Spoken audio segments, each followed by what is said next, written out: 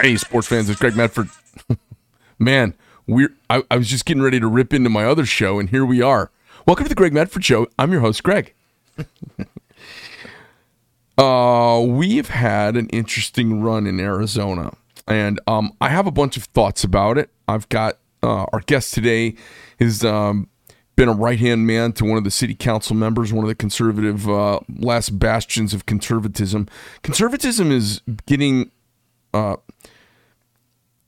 problem with conservatism is it's fragile, and we believe in ourselves too much to game the system.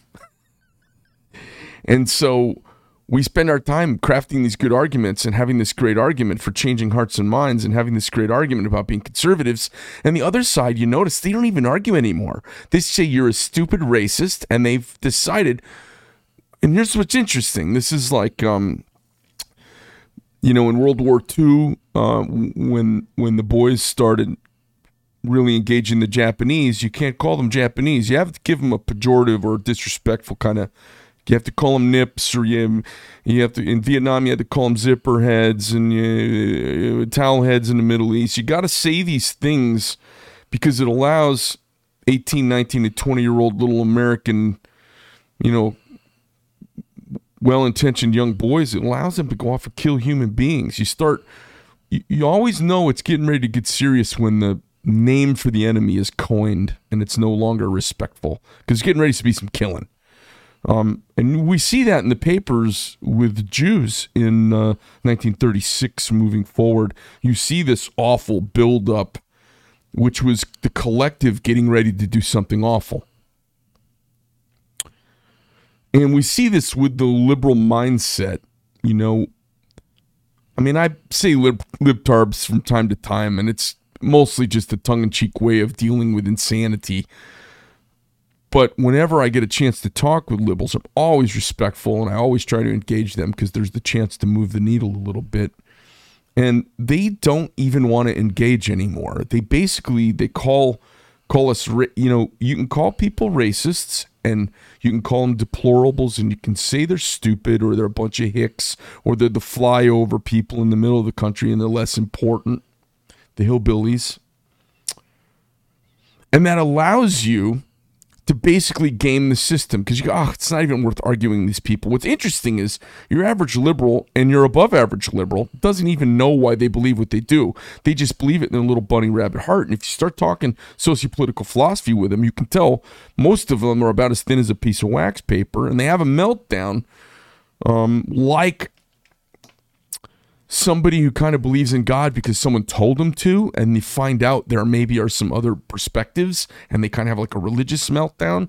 They have the same thing. They have a meltdown, and they won't even talk.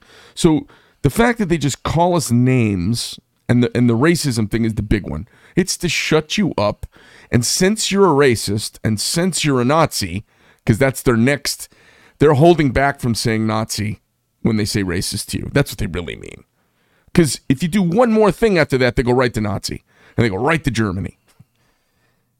And it allows them to basically game the system, and in many ways, in any other universe, you'd call it cheating. If it was football, you'd call it cheating. If it was baseball, you'd call it cheating. If it was boxing, you would call it rigged. If it was baseball, they would have they would have shut them down. They would have shut the team down. They would have fined everybody $2 million each and shut the team down. I mean, that's what's going on, and you can hear it in the language, and so we're going to talk a little bit about that today, and it's going on nationwide. People wonder what happened to Arizona. Well, I have some ideas about what happened to Arizona. I think we've got 3 big things that happened. I think the Republicans have been in their own box too long, listening to themselves, and their message is still 10 years old.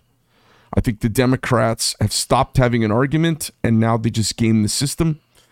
And I think that I think there's been a couple of big miscalculations. We're going to talk about those today a bunch, and it should be fun. So our guest today is Sam Stone. He's been on the show before, and Sam's been right-hand man to Al DiCiccio. Sal DiCiccio. Sal DiCiccio, yeah. Yep.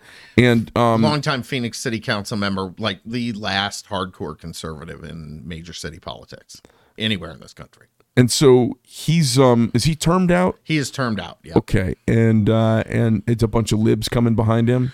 Well, I'm running to replace him. Okay. So, I made the runoff. We have an oddball of an election system in Phoenix. We have a jungle primary in November. Tell everybody what a jungle primary is. So we had 8 candidates in the field. It's a nonpartisan election. So there's no R or D behind anyone's name. If anyone gets 50% plus 1, it's over right then and there. If not, you go to a runoff, which for us is in March 14th.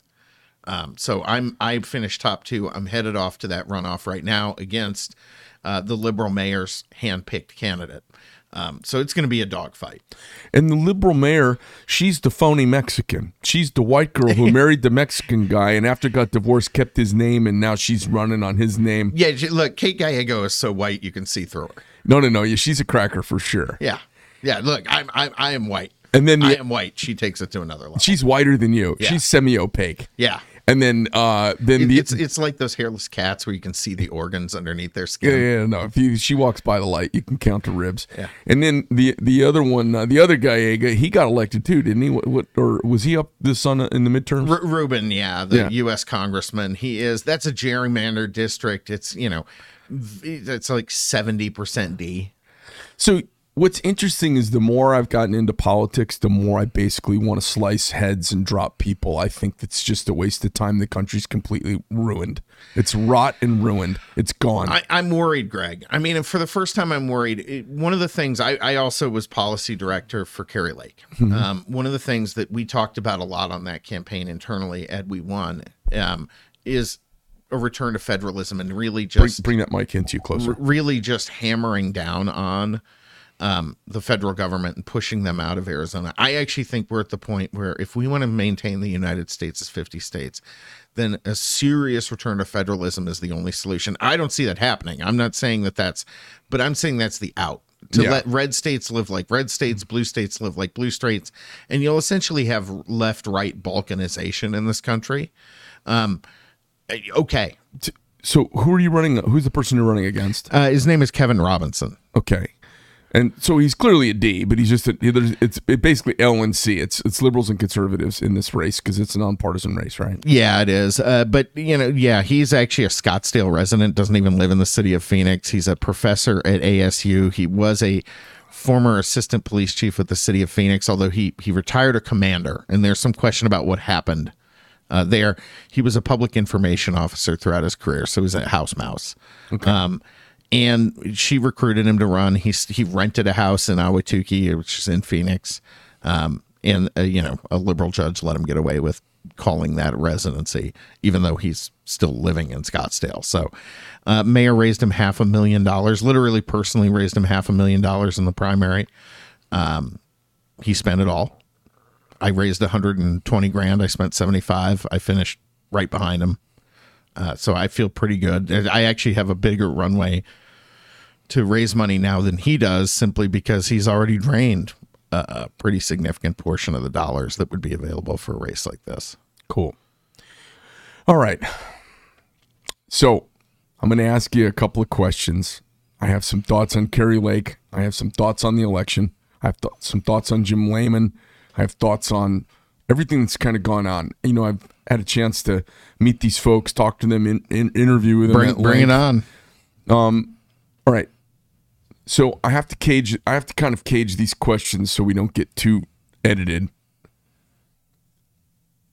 Do you think the election we just had, the midterm election, obviously they said about 20% of machines went down in Maricopa County. Do you think the election was rigged and that was intentional? Yes and no. So one of the things I think is when you're looking at government, always start at the lowest common denominator, which is simply incompetence, which I don't think is the case in this case because the printers were working fine ahead of Election Day. They were in all the vote centers and were working fine. Then on Election Day, they're not working well. Why is that? Something caused that. Whether it was they're bringing new, and they've not explained it, whether they're bringing new printers out online and those ones weren't set up properly, or whether, an employee went in there.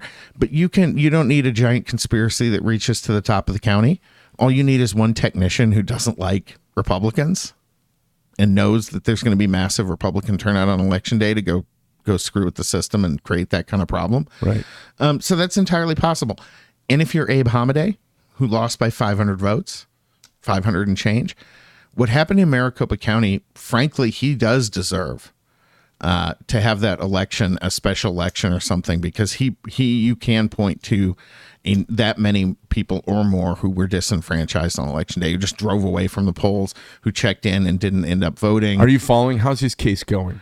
Well, his initial case was thrown out deliberately because 2 years ago, we filed a bunch of cases and the courts managed to be like, oh no, you filed this one too early, so that's thrown out. You filed this one too late, so that's thrown out. So no, you have no cases. They filed this one early to have them throw it out so that the judge would define the window when they would be able to file an actual legal challenge. So he will file. Look, they're not. Whatever happens, Greg, and I mean, I know people on our side are going to get pissed hearing this, but I'm just going to be honest about this. The court's not going to overturn the election. Right. No court in this country, I don't care if it's a Republican appointed judge or a Democrat appointed judge, they're not going to overturn the election. You could get some certain things, like a court appointed monitor for the next election. You could potentially make some changes to how those elections are administered for the next election with your lawsuits. But, and Kerry's going to get pissed at me hearing this, they're not going to do it. I mean, and if you want to do it on principle, I understand that. Yeah. But the reality is, we as a party and as people who are conservative and think we want to turn this thing around and still think it's possible, which I certainly do, we got to be ready to move on and figure out how we win anyway. Yeah. And you can't just say, and I really am concerned that the expectation is sort of being set up that if we don't win these lawsuits, which we're not going to win, that somehow then it's over and we've lost Arizona. I don't believe that one bit, but I do believe we have to counter fire with fire. I think there's, I'm going to give you, okay. Do you know what the Democrats are doing to game the system right now? I know a lot of things they're doing to game the system now. And these are not anecdotal. This is stuff you've heard, witnessed, seen. Oh, yeah, absolutely. All right, so give me a few of them. Well, first, they ballot harvest. All right, so a lot of people around the country don't know what ballot harvesting is. There's a lot of different versions of ballot harvesting. Mm-hmm. So let's say you're a Democrat activist and you want to make sure that elderly in old folks' homes get their votes in. Mm-hmm. It is legal in Arizona to go to old folks' homes or whatever you call assisted living centers and go around or have a table set up and out in the common area for everybody to vote and collect and sign those and bring them in. No, that's actually illegal. Okay. That was a recent change. Okay. So that only a family member can turn in a ballot, a family member, a designated caregiver. But that was legal last year, right? That was legal. That was legal 4 years ago. Okay. They actually changed that. Pardon me. They changed that ahead of 2020. Okay. Now, they ignore that, and they continue to do that. And so there's two versions of that then, right? So what they're doing, under a legal basis, they could go in there, they could set up a table. They would have to give every one of those ballots to the legal guardian. So maybe in that case, it's a nursing home. It's someone in the nursing home who's the technical guardian or overseer for that person. They could go turn it in. But that's not what happens. There's two versions of ballot harvesting in my mind. I mean, not in my mind, but in terms of reality. One is that, what you've just described more or less, where that person whose ballot it is fills out the thing, seals the envelope, signs it, and someone else takes it in and turns it in. I really actually don't have a problem with that. We need to fight back and do that too. Okay? What I have a problem with is that the problem is the chain of custody goes away at that point. So you have to trust that they're honest in that, and that they don't take that envelope home, steam it open, look at the votes, and decide whether they're going to turn it in or throw it in the garbage or throw it in the shredder. Right? That's the dirty version of ballot harvesting, which we also know happens. Democrats around the country have admitted that they participate in these schemes. These are normal tactics in New York and Chicago and other areas where they control it. And if they're willing to cheat each other, why wouldn't they be willing to cheat Republicans? That's just silly to assume they wouldn't. So they do. I have a friend. He is a very young guy. He was first ballot he was eligible to cast was in 2020, so he did. He's conservative, but he's a registered independent. He's got a Hispanic sounding last name. So here's a kid he's 22 years old, 23 years old. He's only voted in one election, so that makes him a low propensity voter, and meaning unreliable. He's not necessarily going to turn in on his own. Secondly, he's young. Third, he's got a Hispanic sounding last name, right? So if you look at those three things, I would assume if I'm a Democrat, based on the way they think, that that's my voter, right? So what happened?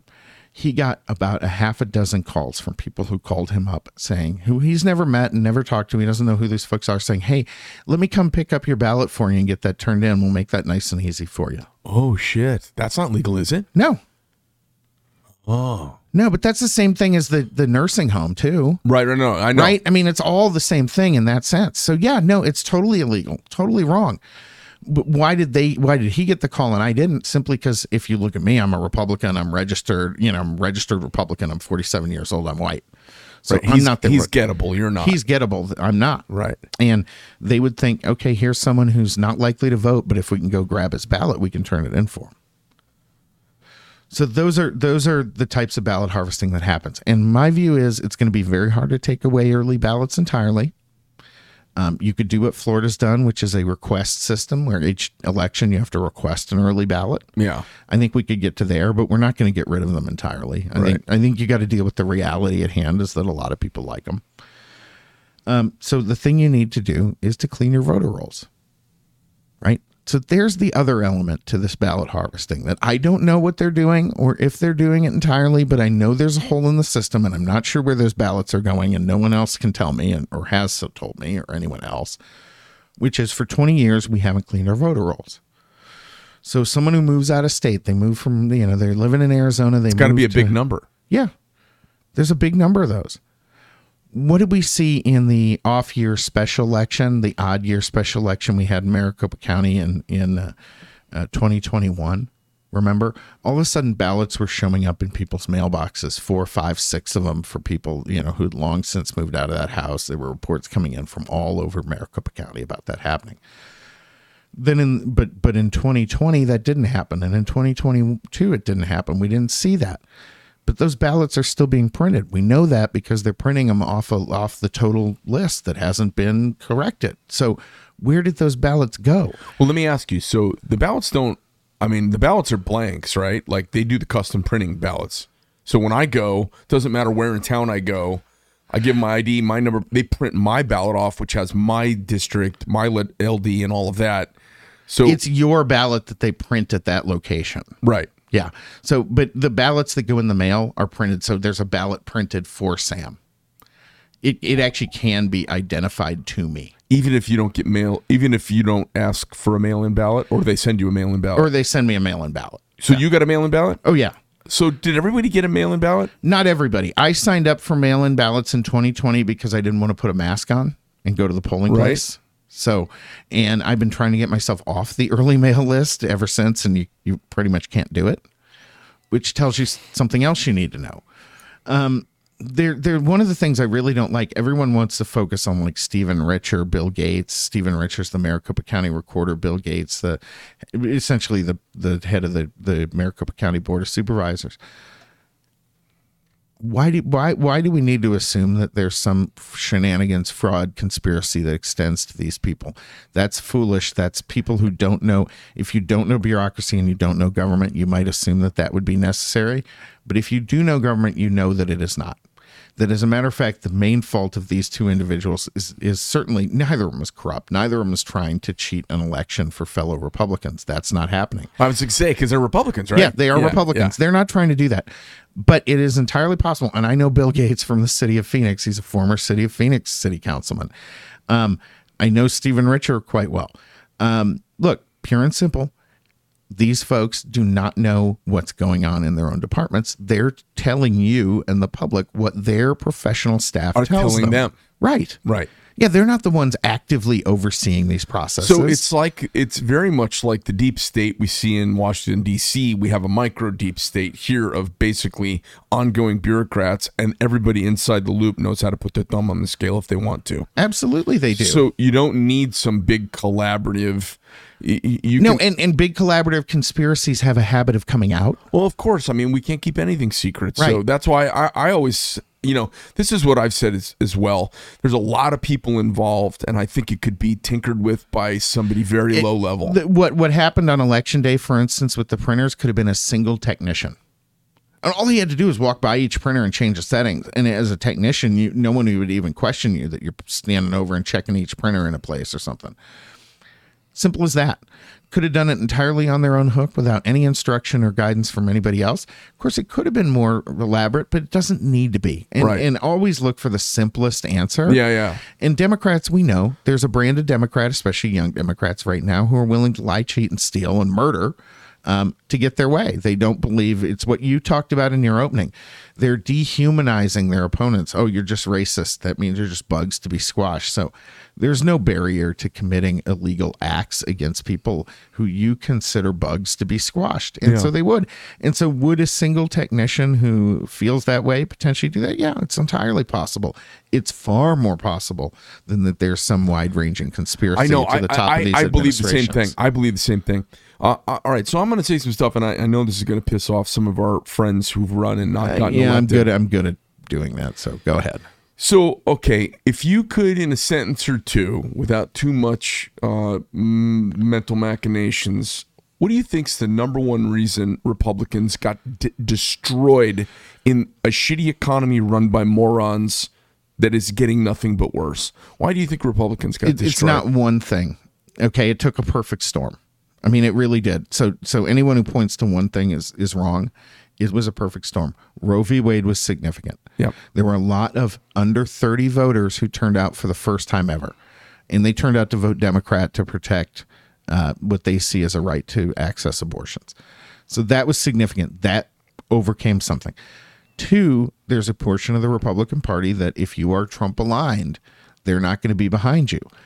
And so all it took, you could overcome the other factors, but that factor, look across this country, the Trump-aligned candidates underperformed non-Trump-aligned Republicans by about 10% with Republicans. Had those Republicans voted for those candidates, they would have all won. So there's two. Three, we've been trashing early ballots and trying to play by a system that doesn't exist. So if you're in Florida, if you're in other states where we're playing by the system, whether it's vote on election day or like Florida, which does early ballots but has a bit of a different, you have to request them. Every cycle, yeah. Where we did that, where we fought by the rules at hand, we won. Where we fought by the rules we wanted, Democrats fought by the rules that existed, and they won. Right? They beat us. So if you have early ballots, don't do anything illegal, but harvest them as legally as you within the bounds of the law as best you possibly can. We were down about 4% in turnout among Republicans in our rural counties here versus 2018 here in Arizona. If those 4% more Republicans in rural counties turn out, every Republican here wins. Let me ask you a question. The rural counties didn't have the printer issue? It was just Maricopa County? No, that was just Maricopa County. Okay. So there's no printer issue there. It really is a matter of ballot harvesting and one side doing it and one side not. All right, so I'm going to give you my take. So we flipped 11 House seats up in New York, right? Yep. And they were pro-Trump candidates. Yep. And they were also moderate pro-choice candidates. Yeah. Now, so this is what I see. This is why I said it took a perfect storm. It had to be everything. Yeah. So if you escaped on one of those things, if you weren't pro-Trump, you won. If you were okay on abortion, you won. And if you went out and chased early ballots in your district, you won. You had a potential win. You could have done any of those three things and you win. So, like I look at Kerry's campaign, for instance, and I feel like Kerry should have handily won. The problem is Roe v. Wade moved the argument in an entirely new direction. We've been able to be theoretically pro or anti because it was out of our hands, and we weren't going to be ruling on it. Now it's just a moral position. Now it's different. Yeah. Now, before it was moral. It was a little moral signal. Here's who I am. Right. The problem is now everybody knows it's something that's coming in our legislature. So, we need to, as a group, especially the AZGOP, has got to be able to say, I am pro-life. I believe in the tenets of personal responsibility and life as being sacred. But I also am not running for governor of my church. I'm running for the governor of Arizona, and I also know the plurality of Americans do not agree with me. And there's got to be some compromise in there. And if I get good legislation that respects life and a woman's right to self-determinism, I'm going to be for that. But I think there's a balance to be struck between a woman's self-determinism and respecting the sanctity of life, but not having it. We can't have the respect for the sanctity of life trump a woman's self-determinism, and there's got to be a balance. And it would be a really 5-sentence, 30 seconds, and it would shut everybody down. And our conservatives, there's a couple of these PACs here in town that are super conservative, run by like super right-wing religious women, and they like launch everybody. They come with the money and get people going. Some of the groups I'm talking about? I absolutely do. Can we name them? I mean, Kathy Herod and CAP, Center for Arizona Policy. They're the leader of this. Yeah. Look, I talked to a bunch of legislators when the decision was made this past summer, right? And one of the things I was saying to them is, listen, I think you need to right away go ahead and refer to the ballot 2 questions. You're going to have to refer to because it's a little complicated. But what you do is refer a question, should abortion be legal, yes or no? And then if yes, then it moves to question 2, which is what kind of restrictions or regulations do you want? So I pushed a bunch of legislators to go put that on the ballot, to put it there and then say. You mean for the general public to vote on? Yep. Oh, I'm totally against that. Absolutely, you need to do it. And here's why. We should have done it in this cycle. It takes it off the candidates. Oh, that's cowardice on the candidates' part. 2. And the population. Remember, the population's crazy. No, the candidates are not in office. They can't change these laws. Carrie Lake could do nothing to change abortion. Abe Hamadeh could do nothing to change abortion. Blake Masters could do nothing to change abortion because they're not in office. It would have been better to have it on the ballot this time because now it's going to be on the ballot in 24. We just had a referendum on it in our election where it cost us badly. Now the Democrats are going to go and they are going to place it. They're going to gather signatures and they're going to go ahead and place it on the ballot in 24 and make it a driving turnout issue for 2024 also. So what we got was 2 election cycles of voters being driven by it instead of just 1. So that's 1. 2, if you put it on the ballot, then your candidates can just point at it and go, okay, voters have a right to decide. I'm pro-life, but voters have a right to decide. And what I would have done in the second question is I would have written one side of it ourselves and given the Democrat caucus in the house, in the state house here, the ability to write the other side. Let them write their crazy. So you take it, you write 12 weeks, you write, sonograms, whatever. You put in all the various restrictions. So is anyone doing it? No, it's the Democrats are going to go and put their version with unlimited abortion on the ballot. There's basically going to be infanticide's going to be on one side, and then there'll be no option on the other side. Yeah, that's what it's going to be. Don't you think? I mean, it doesn't have to be a candidate. It could be anybody put something on the voter initiatives, right? Yeah, it takes a lot of signatures, but Democrats will have the money for that. They'll gather the signatures. They're going to put that on the ballot. They're going to put their version of it, which will have very little or no restriction at all. And that's going to happen. I mean, we had a choice. Do you want to get out in front of it or do you want to let them do it?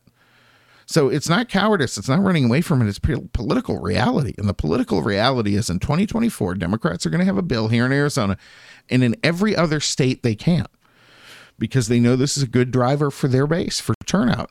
They're going to have a bill for unlimited access to abortion. And they're going to throw in things like state funding of it and everything else. Do you think the best thing ought to be is some sort of smart conservative voter initiative where, because theirs will clearly have a lot of crazy and people can see that. Right. So if you put something reasonable, give them a reasonable option that is still. And that's what you're going to have to do if you want to limit it at all. Yeah. That's what you're going to have to do. And the reality is that, some of these folks like Kathy Herod, they understand that this thing's going to pass if it's on the ballot, that abortion, more people would like it to be legal than want it to be illegal. Right. I mean, that's just a fact. Right. And I'm big on dealing with the facts. Yeah, I mean, it seems like about 85% of Americans are pretty comfy with some version of abortion. It's a big number. Even if it's not 85, it's 70. Right. It's a big crazy number. big number. Look at what happened in Kansas. Look at Montana. I mean, all of these very, very conservative states, look at what's happening there. So this is an issue. You just have to understand what you're dealing with. But my point is that conservatives have been chicken shit about adjusting the argument because the argument is not where it was before. It has shifted to a whole new place. Right. And so they don't even acknowledge it. They just say I'm pro-life. And then they get a bunch of money from Sam Bankman-Fried to pump, $10 million into here the last 3 weeks, basically saying Carrie Lake's a lunatic who won't even let abortions happen, rape and incest. I mean, you say that enough and it just scares people. It scares moderates. But here's the trick is you don't have to tell the truth in those ads. I mean, they don't have to be honest about what Carrie Lake's position was or is or anything like that. If you listen to her talk about it, the fact is we talked about she pushed harder than anyone else and got a lot of plaudits from folks around the country for pushing back and going, well, yeah, but my opponent believes in killing a baby on the day of its birth, right? Which she did. She believed in zero. Katie Hobbs believed and said she believes in no limitations whatsoever. So baby is literally born at 9 months. Someone jabs a bloody pickaxe in its head and kills the thing. That's what she's okay with that. The Democrats are okay with that. We tried to highlight that, but you're only going to go so far. I mean, this is the thing I kept pushing, and this is something I don't think Carrie handled well, quite frankly, is that she cut off a lot of the left media. And she did it for good reasons, right? Because they give you such bad coverage. Yeah. But I refuse to do that because there's a lot of people who are not going to be listening to this podcast. There's a lot of people who are, but they're people who generally align with us and vote with us already. And we hope we'll get some. There are going to be some more. You have to reach as many audiences as possible. I mean, this is the death knell of journalism that we've been watching. Well, but you still have to use it as best you can. And I see where she's coming from. Tell them to pound sand, but the problem is she was so pro-life in the entire campaign. If she had ever gave any nuanced, but she did initially, and she actually got moved a little bit on that to the right. I mean, if you look at what we wrote up, her initial position was rape, incest, 3 exceptions. That kind of got pushed out. I don't think it was a good move. I totally agree. It's bananas. No, I mean, this is the problem. And I'm ultra conservative. I am ultra conservative too. I'm 47 years old. I've gone through life as a, not too settled kind of guy, and I don't have any children because I've been stupid careful about it this whole time, right? Because I don't want to be the cause of an abortion, period. I think it's really important. I think it's a critical issue, but I think we also just have to deal with it as the reality that exists, which is the reality that exists is the majority of people want some version of legal. Yeah. And you can have a position to be pro-life, but if you're trying to make the argument that someone who's been raped or is the victim of incest, that's bananas. You're never going to win that argument. No, it's bananas. And I understand the people who are like, well, hey, I'm a rape baby and I'm worthwhile. Yeah, you are. True, absolutely. But that doesn't change the fact that this is a losing public argument. It absolutely is. And this is what I'm saying. All right, so I'm going to give you my 2 cents. I don't think they cheated on the election. I think we lost. I think we lost because we're tone deaf, we're intransigent, and we will not evolve. Well, what I said in terms of the thing is honestly that I don't even necessarily consider it cheating. I don't know what happened with Maricopa. I'm going to throw that out there. We've talked about it. It could be a technician. I've said if you either incompetence of malfeasance at some level, right. I don't think there was a conspiracy. But you can look at absolutely the ballot harvesting situation with us going out and telling people to be afraid of early ballots. I'm sorry, they're effective. So if they're out there, you got to use them, and we didn't, period. We could have done that and won, period. The abortion issue, if you'd been a little less stringent on it, it would have made a big difference. Yeah. I mean, that just is what it is, right? The other part of this is, and there's a real element to this, Americans do not like sore losers. Oh, yeah. We do not. And so when you're constantly rehashing the past and demanding correction of, past frauds, that resonates with a portion of the base, but it does not resonate with the average American. In fact, the average American looks at that as weakness. Yeah. And so you've got to get away from that. When I talk about elections, I'm never worrying about the past except to learn from it and figure out how we're going to do better. So I have this kind of thing that the system is too big and there's too many people for it to be too Machiavellianly rigged. That's the problem. Any large conspiracy would come out. Right. Sooner or when later they say it would there's come a out. 9-state conspiracy, I'm like, No.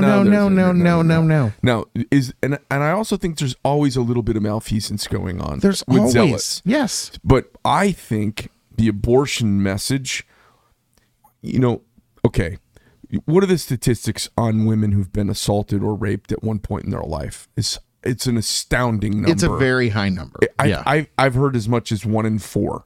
Yeah, 20% is a pretty commonly that's quoted 1 in number. 5. 1 in 5, yeah. So now, that's with the Republican women, and that's women. Women. That's not Democrats. That's not Republicans. That's all women.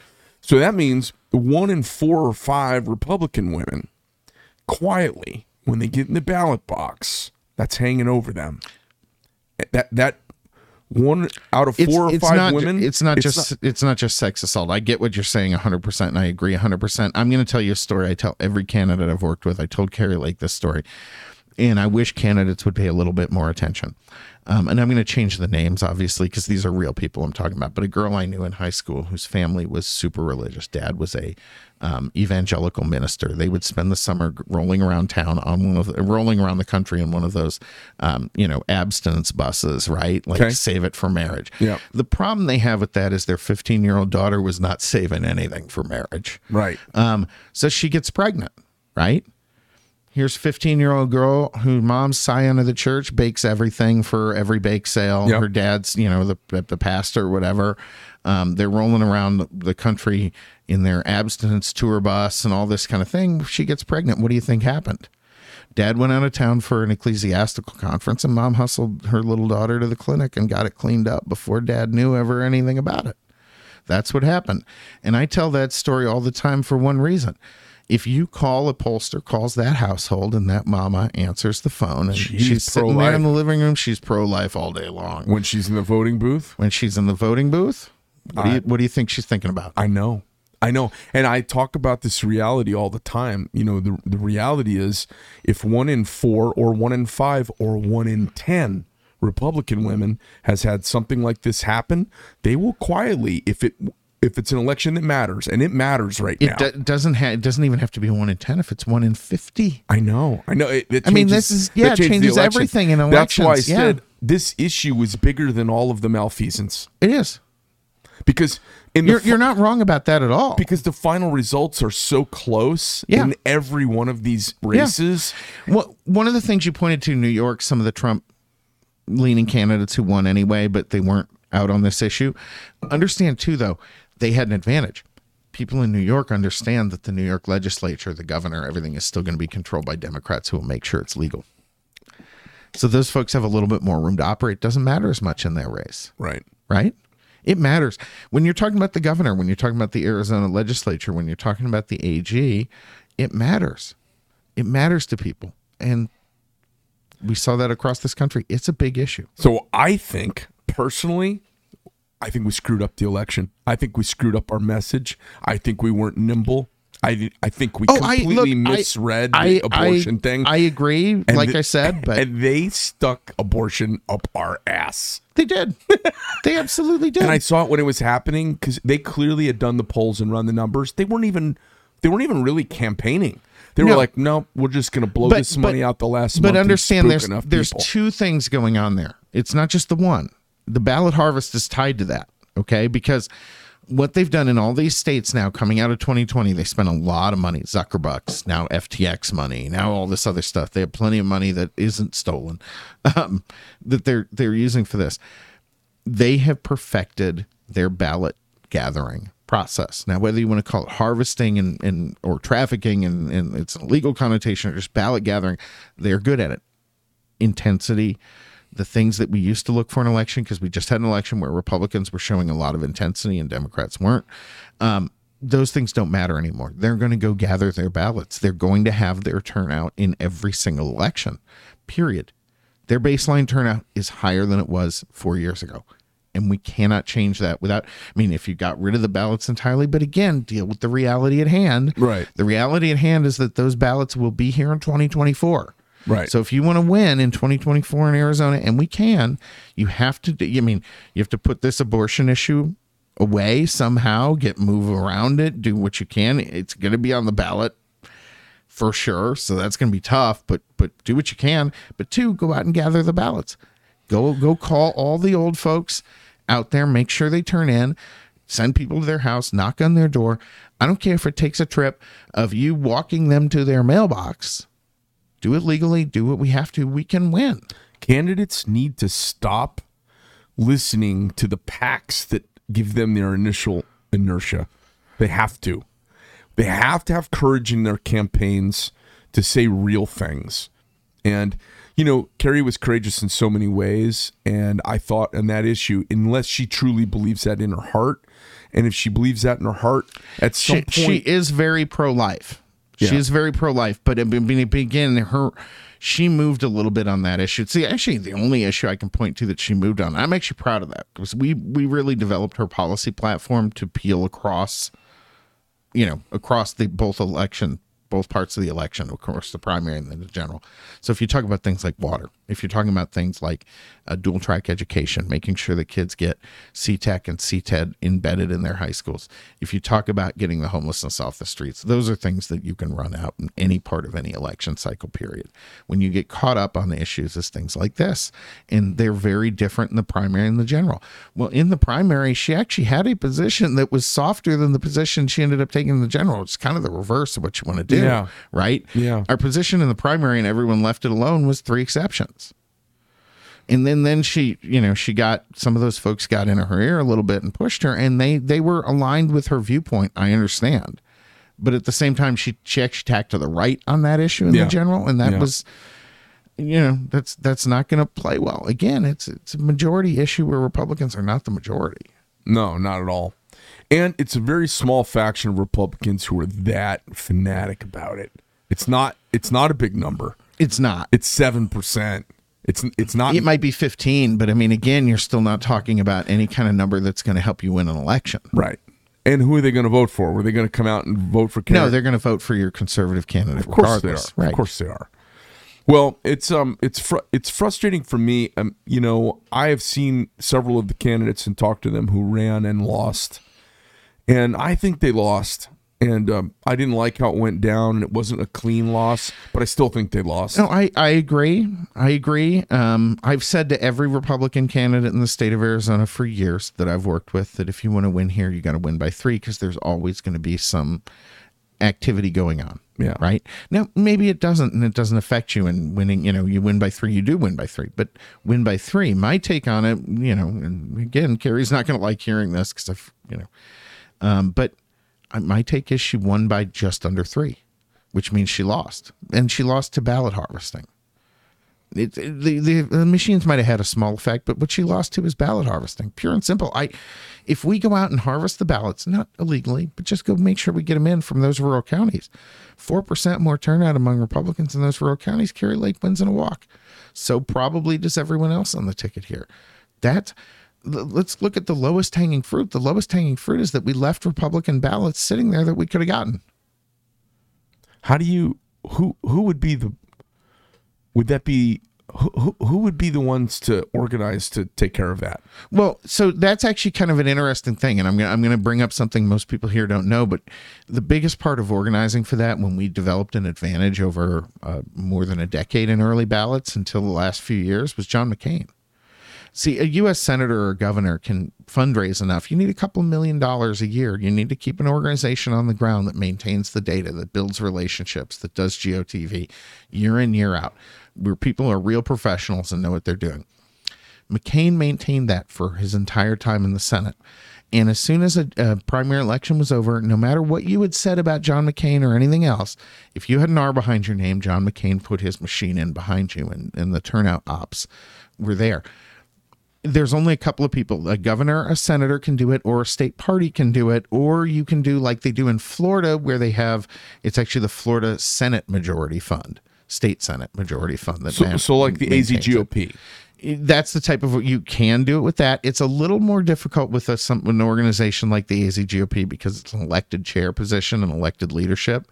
And so every few years you have new leadership there where someone has different ideas than the last one. And you really can't do this effectively in terms of maintaining a turnout machine if you have that. So It's actually pretty rare that a party structure, the only one I'm aware of is Oklahoma, where they have a hired executive director who runs the party instead.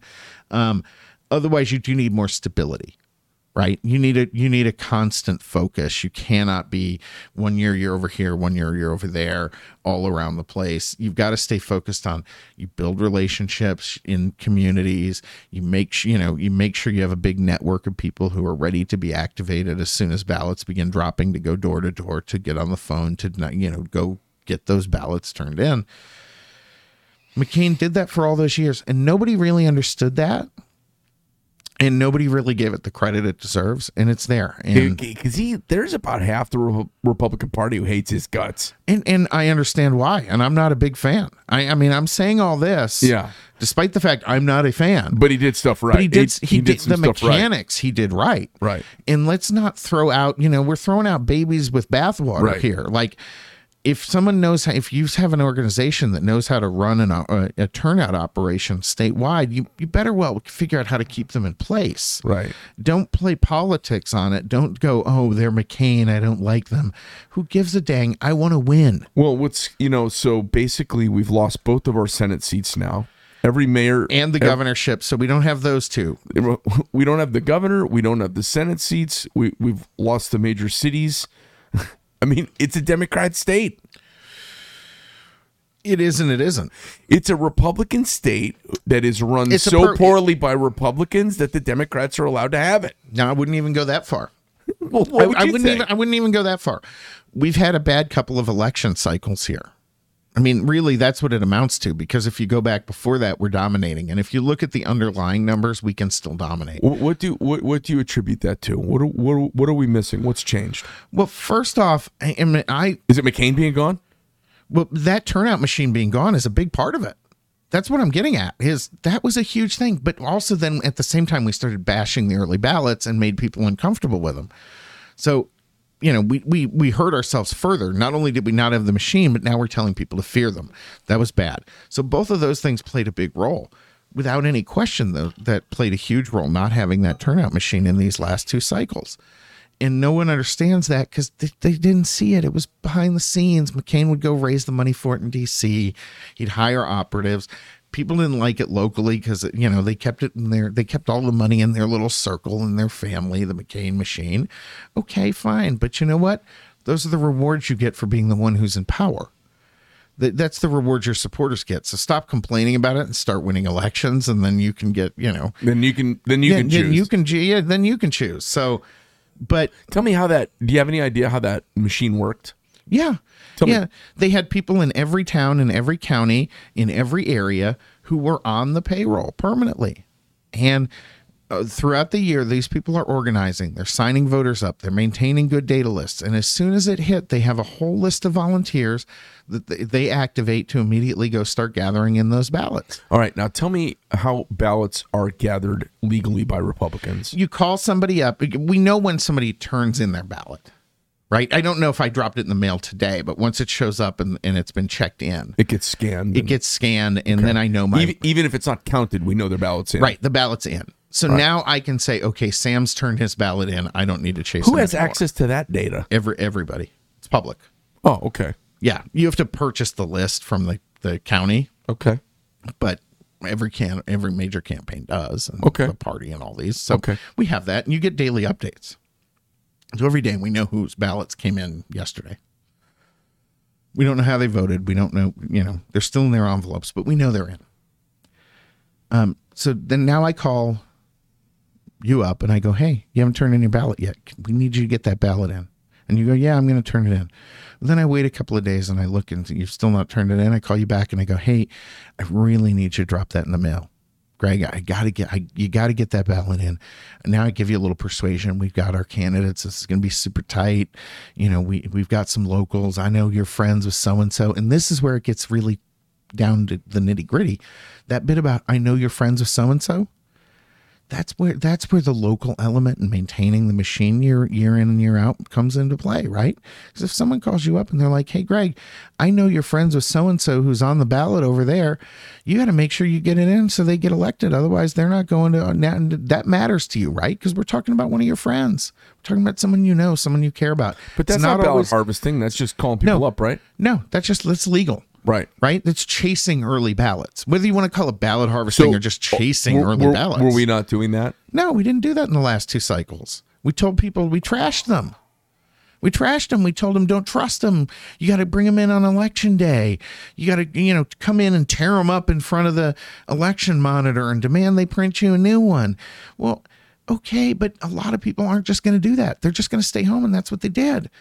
And had we gone out and actually gathered, not gathered, but go ahead and pursue those ballots, push, get them in, do all those things that we used to do effectively. Will Democrats actually go pick them up? Yeah. They will break the law. We don't. I mean, that's the difference, right? Is our operation will call them 10 times, we'll push them, we'll send someone to their door. We're like, hey, dude, we will walk you to your mailbox. I will drive you to the post office, whatever you want, right? Democrats are like, here, just give it to me. Problem with the Democrat version is that you can steam up, you take it, you put your envelope over a pot of boiling water, you steam it open, you check it. That's how they've done it. They've got people who have admitted to having done this in other states. Are they going to do that here? Of course they are. If they're gathering, that's why you don't want people gathering other people's ballots. That should never happen. But I still don't even care. I don't even care. Let them break the law. I'd love for them to get arrested. I'd love for them to face consequences. Let them break the law, but let us win elections. And we win elections because the fact of the matter is that if you look at it, this is still a center-right country. This is a center-right state. If we have anything like the right message and the right mechanics, we win. Period.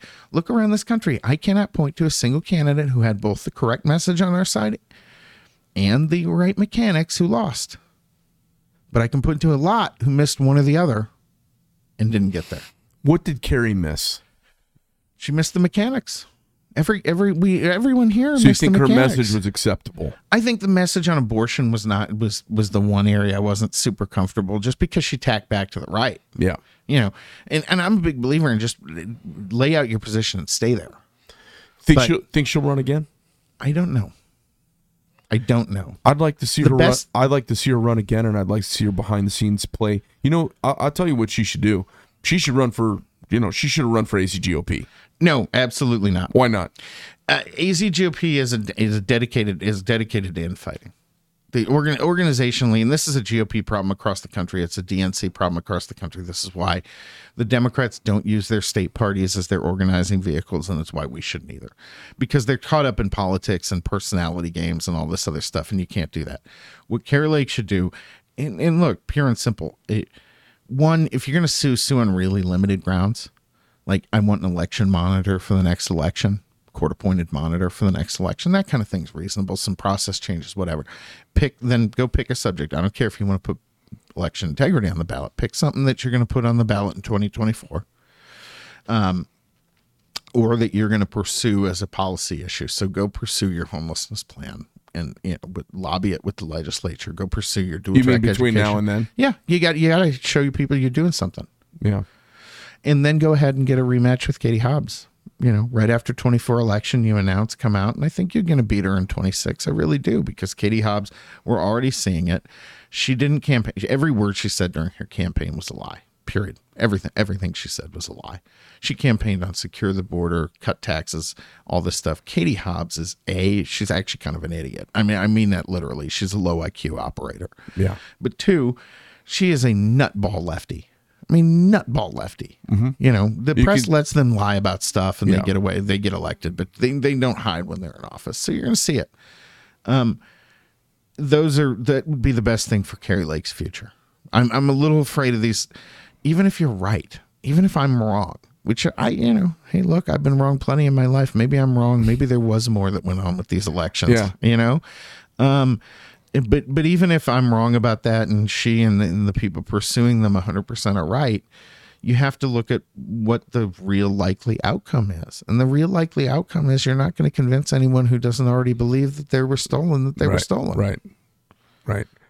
Well, I hope she, you know what? I think she'd be good for Arizona. I think she's got the pep and she's got the name recognition. I hope she does. I hope she doesn't go do something national. I think it'd be wrong. Yeah, no, I agree. Had she gotten in there, folks, the thing I've been most disappointed about in these last few weeks, I was really excited to go in there with her on the policy because she was going to do the one thing that I believe Republicans have been missing the most, which is lay out a really aggressive forward policy agenda, not just what we're going to stop.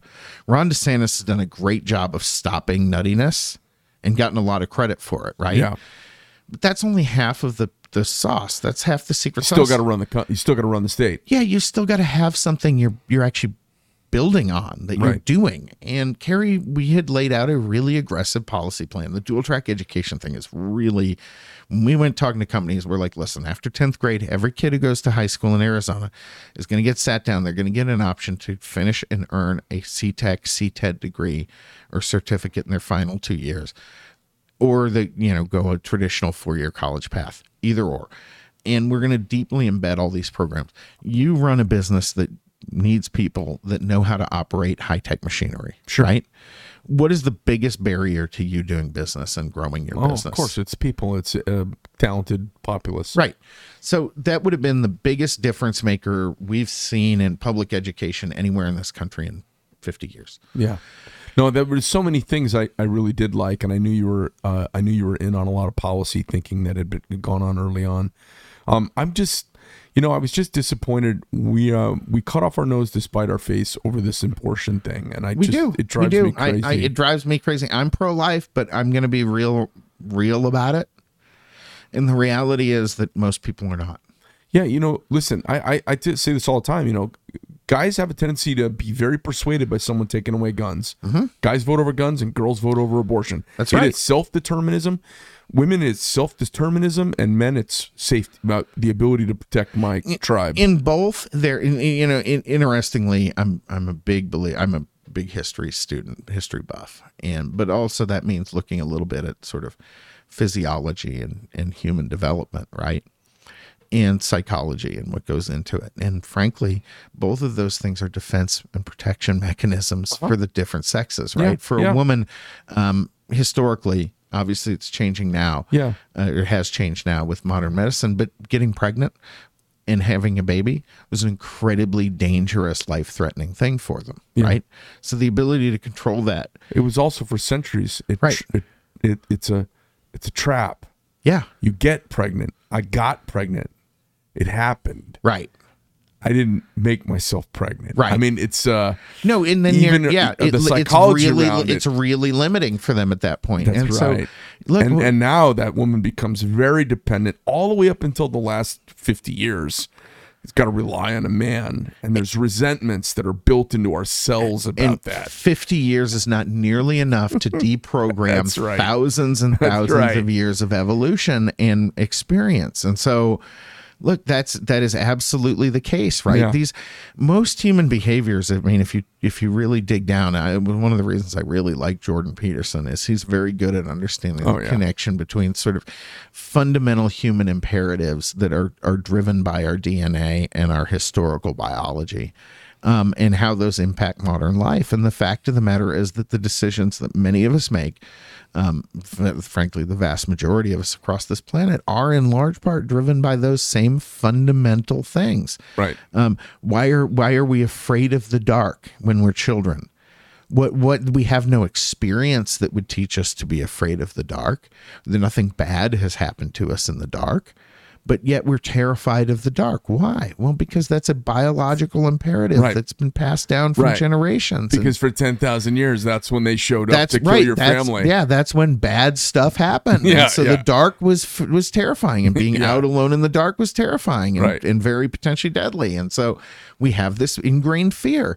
Well, women, when you start talking about this, there is the same kind of thing underlying that surface. And you're right, with men and guns, same thing. It's interesting. Even the vast majority of women There is a number, and there's a lot of nuanced polling on it. There is a whole group of women who would never get an abortion, but they don't want anyone telling them they can't have one. That's a big fucking number. It's absolute. Look, this is a crusher of an issue. Yeah. I mean, when the court came out with this decision, I was sitting there. I can't tell you how much swearing I did that day. I mean, I'm sitting there F and MF and all this stuff because I'm like, can we just deal with this when we're not in the middle of an election cycle? I knew we were, which is almost never. Right. I mean, it's almost never. Well, and that's the problem. Listen, we're never It's out a of good it. thing that it happened, but we didn't tack properly. We didn't adjust to it. We still are messaging like it's 1986. Well, we're also running from the portion of the party that's absolutist. And we do this a lot. And Democrats don't do this outside of office. They only do it in their policy. And it's sort of the opposite, right? Like we give lip service to the absolutists in our party, but then we govern not in an absolutist manner. Democrats dismiss the absolutists in their party on the campaign trail, but they govern as absolutists. yeah. So, I mean, it's an interesting, I mean, you want to talk about an interesting psychological phenomenon or case study. That's the fact is we give lip service to them. And then part of the reason the base is so pissed off at the establishment is that then we don't govern that way. Right. Democrats actually do govern that way. They just don't give lip service to it. Right. Because they believe in the same kooky and they don't want anybody else knowing they believe in it.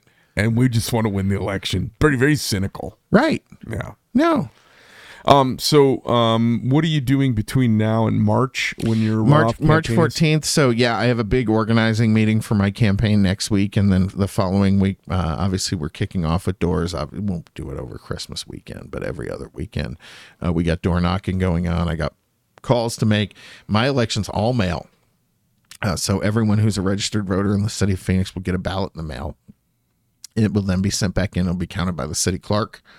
So, if people are concerned about Maricopa County in my race, they don't need to be. We're knocking every Saturday. I'm probably going to add in some weekday walks also.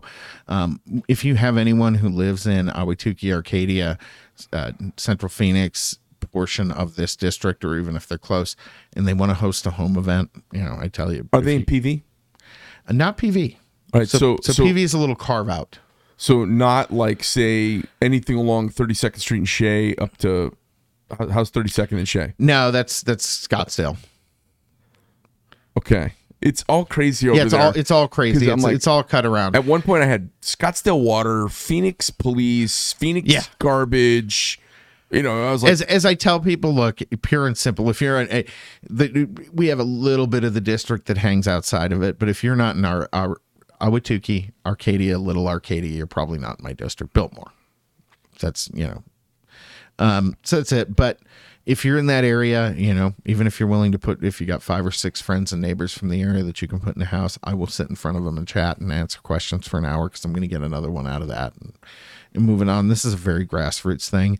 You can go to samstone.vote. It's my website. Sign up there to help us out. Obviously, we need money. The mayor will very soon, if she hasn't already, start running my opponent around Washington, New York, California, raising money there. 6 to 8 years ago, these races used to top out around 100, 200 grand. Now they're at $1 million.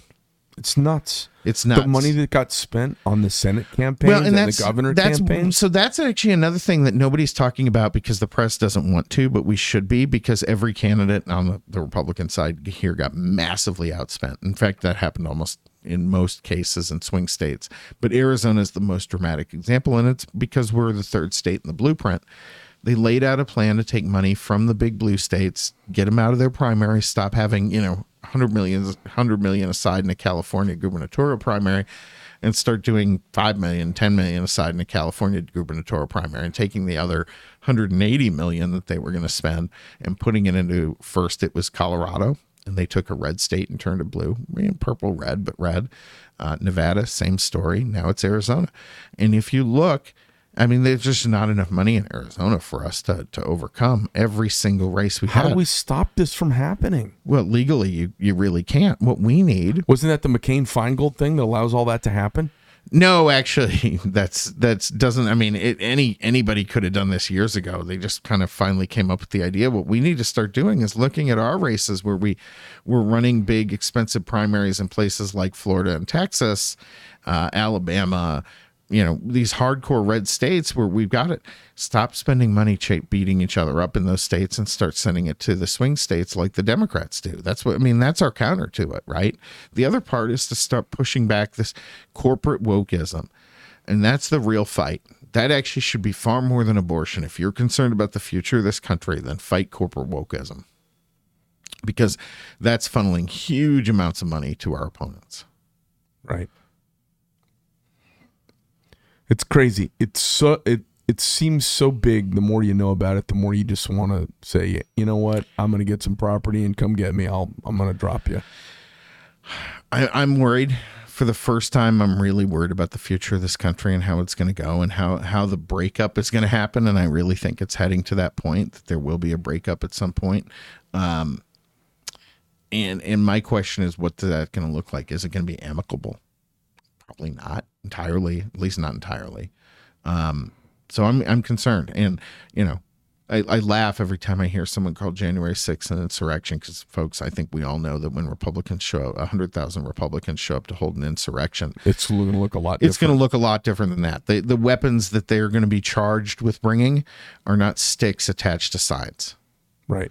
And pocket knives. Those are the weapons that the January 6th protesters have been charged with having. Disingenuous. The whole thing has been disingenuous and silly. That's what really scares everybody, because if Trump would have said insurrect, it would have happened. It would have happened. Yep. Because we're pissed. We're pissed. Right. No, we are pissed. And understandably so. I don't blame any Republican for being this pissed, because you are being cheated. You're being cheated left and right. You're being cheated by corporate America. You're being cheated by the media.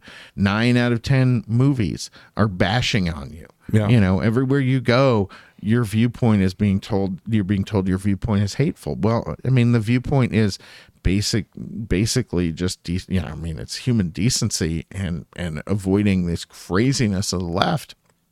I can't point to anything that's even remotely hateful in any normal Republican's platform.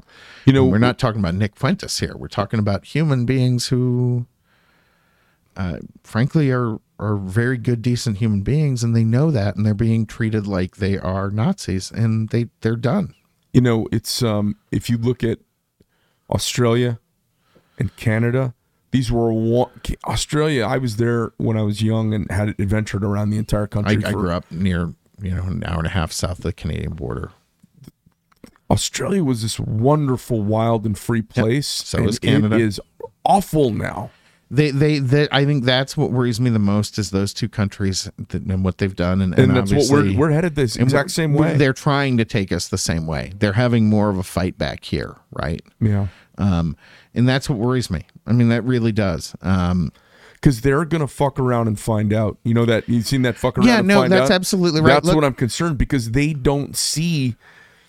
They don't see that the control that's holding a lot of Republicans and a lot of conservatives back from what would be an actual insurrection, which would be a much different looking thing, like we just talked about, is basically their own societal self-control and desire not to rock the boat. But that's a very brittle thing. It's very brittle. It's very brittle. Yeah. Yeah. Well, listen, Sam, it's been fun having you in. Great talking with you. I rarely get people where I talk policy and politics with them where they kind of know the waters more than I do. So I love having you come in. You know the waters around the Arizona political scene, amazingly well. So great fun chatting with you. Likewise. Yeah. Well, lovely. Great fun. Sam Stone. Vote Sam Stone? Samstone.vote. Go on there on that website. So it's samstone.vote, just the way it sounds. Yep. Okay. Nice and easy to find. Go on there. Send me a few bucks if you can. If you're in the area and you can sign up and help volunteer and knock doors or make some phone calls, I need you to do that. I actually have something I'm doing. If you want to stop by starting next week at the office, I'm sending everyone in the district who gets a ballot a actual letter, not a mailer. Not a whatever. It's a printed letter signed by me, hand addressed envelope with a stamp. It says, this is who I am and this is what I'm doing. What I need are people who will come in and grab 10 of those letters and 10 envelopes and fill out the envelope. You know, if you want to do more, great. But so we're actually hand doing those to everybody. Going analog. I like it. I'm going way, way old school. Yeah, no, there's no tampering with that kind of stuff. Well, also, you know what? That personal touch gets people to open a letter. Well, yeah, you get a political mailer in your mailbox. What do you do with it? Throw it away. Yeah, I don't even look at them. Yeah. And I'm in the business and I don't even look at them because it's garbage. I don't care. Yeah. But if you get a hand-addressed stamp envelope. Yeah, sure. I'm opening it. I got to find out what's coming to me because no one sent me one of those in forever. Yeah, I get it. How many are you going to send out? About 30,000 of those. Oh. Well, a little more fun. You can put a $5 bill in each one. They'll feel like grandma's asking them to vote. That's the Democrat version of what I'm doing. That's awesome. Well, listen, thanks for spending the time to come in and chat and have a conversation. Thank you very much. All right, awesome. All right, sports fans, that's the show. I hope you guys enjoy this kind of peel back that we've been doing over the last year. We're going to continue to, we're going to continue to talk about it. And if no one's going to speak truth to power, we're going to at least say the truth out loud the way we see it and see what happens. We'll see if they keep me online or not. Greg Medford for the Greg Medford Show. Check me out on iTunes, Spotify, and Rumble. I'm out.